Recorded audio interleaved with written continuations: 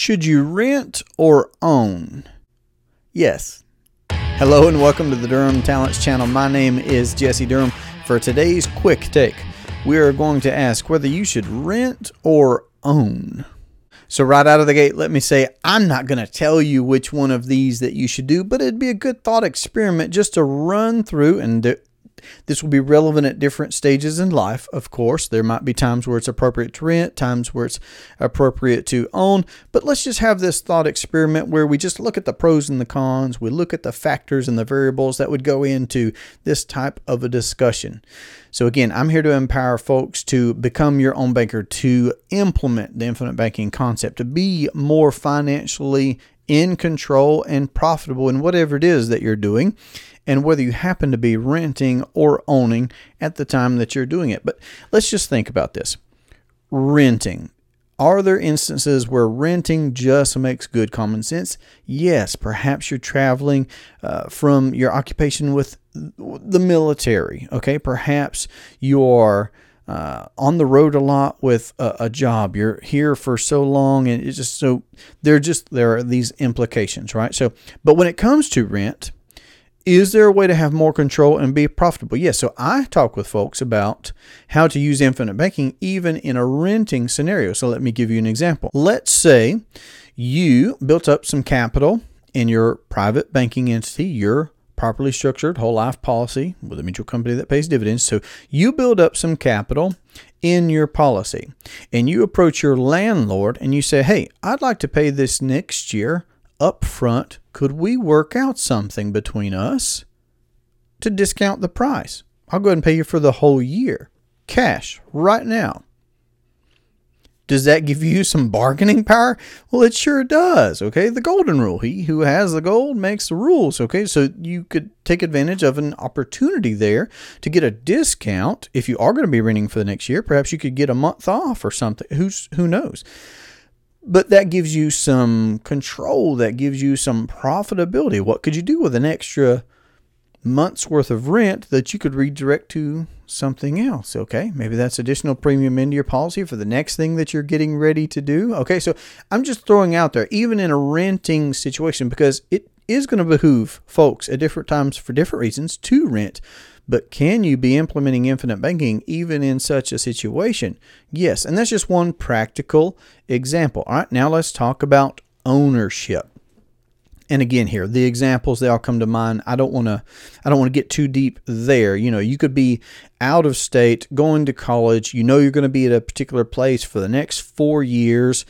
Should you consider building up some equity in a home by having ownership? Maybe, right? But again, that's not where I'm necessarily going to focus, but I'm going to consider some situations where if you're implementing infinite banking, it could affect home ownership if that's the route that you choose to make. So I talk with folks often enough about down payments.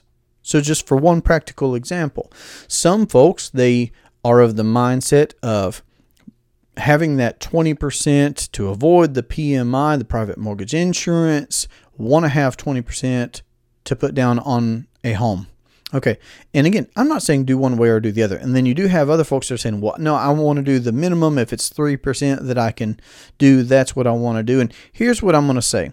Again, let's take this scenario. You've been capitalizing this private banking policy of yours.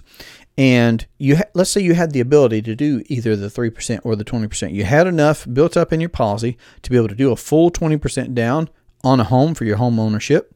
My question is does that cut out interest that you otherwise would have paid and some other expenses perhaps? Yes. But I'm going to push back simply with a question, simply to provoke thought. What could you do with the money? Okay, you've got the full 20% if you go that route. What could you do, though, if you paid the 3% or the 5% instead and you had access to that difference? Can you think of something profitable, something else that perhaps you're more passionate about? Now, a home is a good example. If you choose to pay off your home early and avoid paying interest, that's not a bad scenario.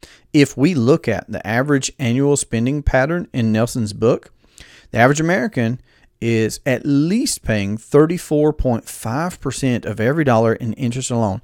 And that's assuming that the average American is also saving 10% of what they earn, which I think is generous across the board. It's too generous. Across the board, average American, no, that's not happening. But what I'm saying there is if you could get a percentage, and housing is a good percentage of the overall interest that the average American is paying. Okay, just simply look at yours. Ask a friend. If you don't have a home yet, but you're considering getting one, ask a friend how much they have paid last month in interest alone. Not what their rate is.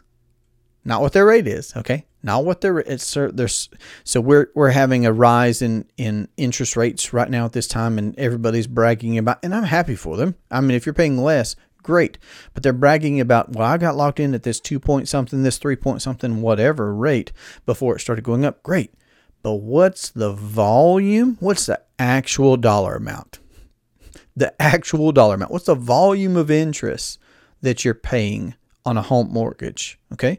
So what I'm saying is, if you decided to use a policy to recapture some of that, is that you recapturing interest that you would otherwise be bleeding out? Yes. And great. Okay. There are going to be some folks, they're not business minded. They're not investment minded.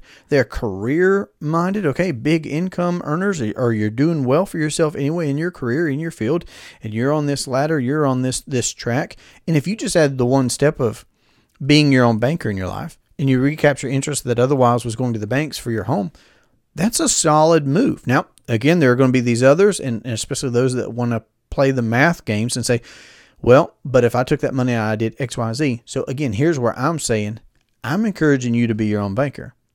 If you're geared toward business, add that one step, be your own banker in your business. If you're geared towards investments in this or that area, finance that yourself through your private banking entity. If you're a career-minded individual and you just want to be able to finance your household needs, the things that you're going to do anyway, just as a household, and that allows you to be more profitable, fantastic. Okay.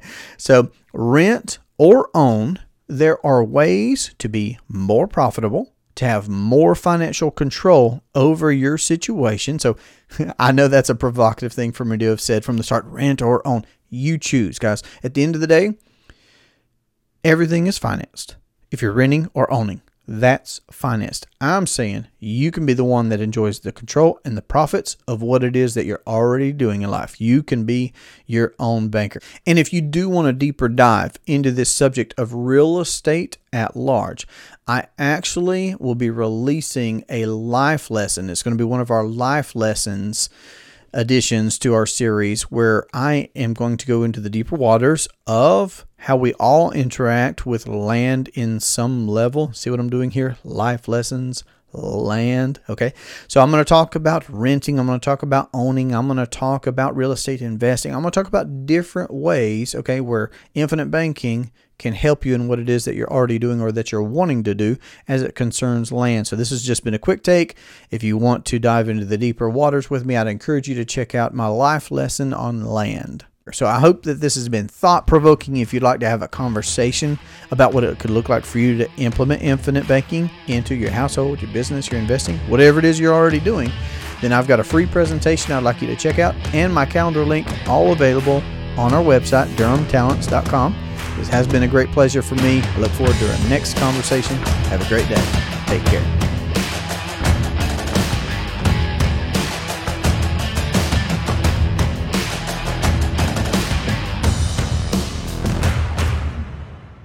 Yeah, boy.